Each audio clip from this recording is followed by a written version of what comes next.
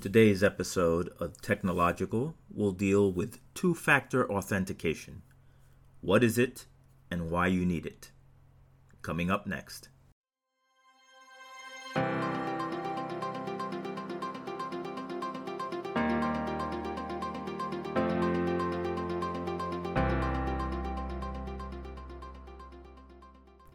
Welcome to the second episode of the Technological Podcast. I'm your host, Baltazar. Before we get started, I just want to let everyone know that the show notes will include all the information that I will be discussing on this episode. And also in the show notes, you will find my email address and my website address. My email address is technologicalpod@gmail.com. Email me if you have any questions, comments, or you have an idea for a topic that you'd like covered in a future episode. My website address is techno-logical.online, where you will find information and articles related to topics covered in this and future podcasts. Now, on to the show.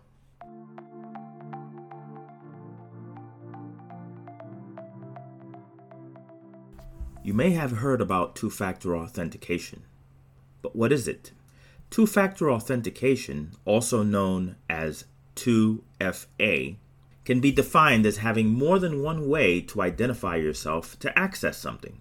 When accessing online accounts, websites, or computer system, you would need two pieces of identification. One would be the username and password, and the second would be a second piece of information. Some examples of two-factor authentication include a security code sent via text message or email, biometrics, which may include fingerprint, iris, voice, or face scans, a code from an authenticator on your phone, be it authenticators that are freely available or authenticators that are proprietary to that company, and they could also include a USB key, also known as a YubiKey, to provide two-factor authentication. But why is two-factor authentication so important? Why do you need it? It's one of the most secure ways to control access to your sensitive data and websites because it adds a second layer of protection. Here's an example that may clear up confusion as to what two-factor authentication adds in terms of data protection. Let's say you own a safety deposit box at the bank. In order to get access to the safety deposit box, first you need access to the vault. That's the first layer of protection, your username and password. But after you get into the vault, you also need a key in order to open the safety deposit box.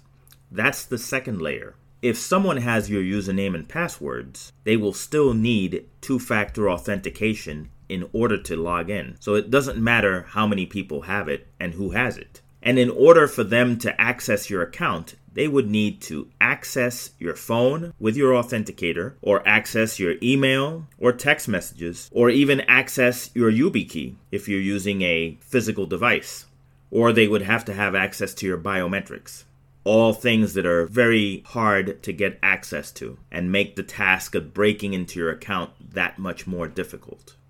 There are some examples that show that two-factor authentication is an excellent method of protecting your accounts.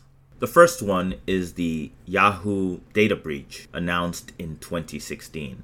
Yahoo stated it had been attacked by Russian hackers starting as far back as 2013. Two-factor wasn't available at the time, and hackers stole usernames, passwords, and other sensitive data of all 3 billion accounts. In 2016, Yahoo was the top provider of email addresses in the world. For 3 years, hackers were able to log in, read emails, and also had access to a system where when a user changed the password, they could see what the new password was, thus ensuring that they continued to have access to the accounts. Had there been two-factor authentication in use, the theft of usernames and passwords would have been irrelevant. The second example is the 2013 data breach on Adobe. They were attacked by hackers who stole usernames, passwords, and credit card information for 153 million accounts.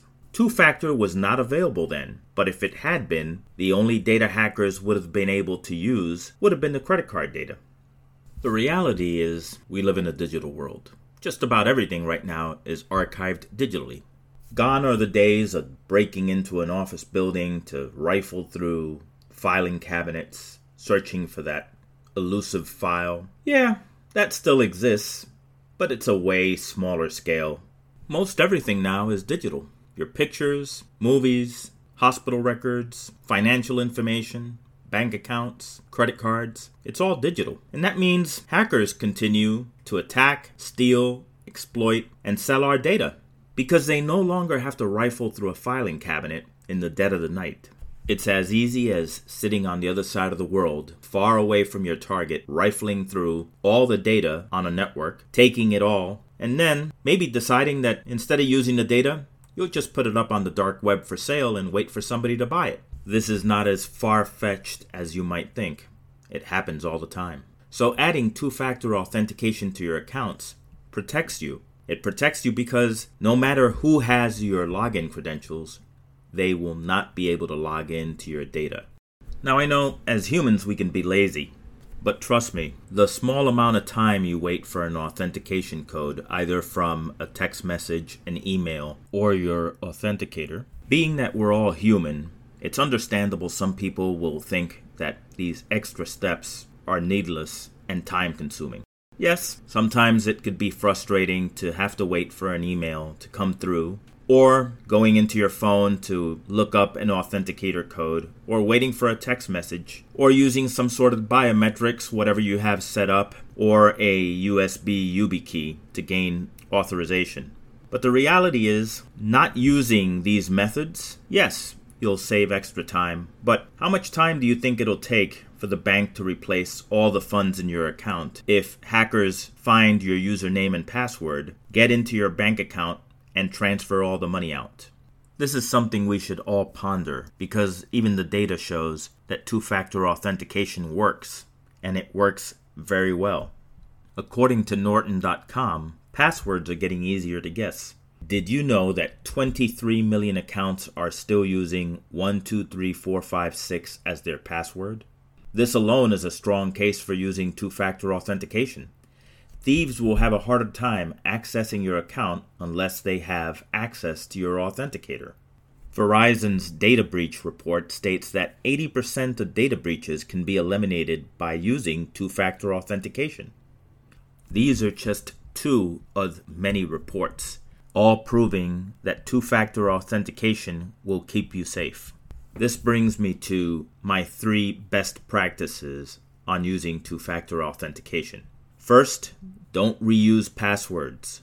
Once an account is breached, hackers will use that information to try to access other accounts you may use. Secondly, use an application on your phone for authentication. Google and Microsoft both have created free applications you can download on your iPhone or Android phone that will provide an authentication code that changes every 30 seconds. It's a time-based code. My third piece of advice is to sign up for text messages or email to receive your authentication code.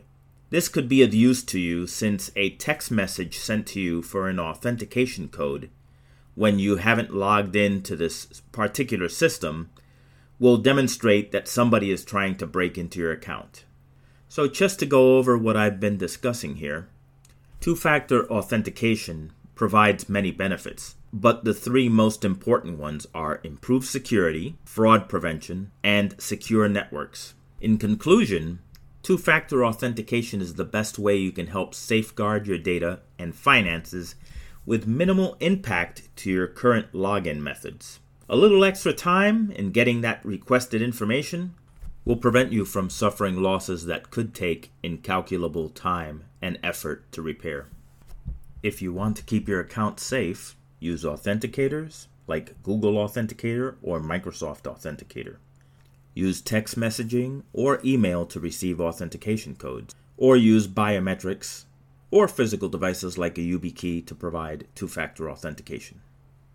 As always, the show notes will provide the sources used for this show, as well as additional information you may want to read up about if you want to learn more about two-factor authentication.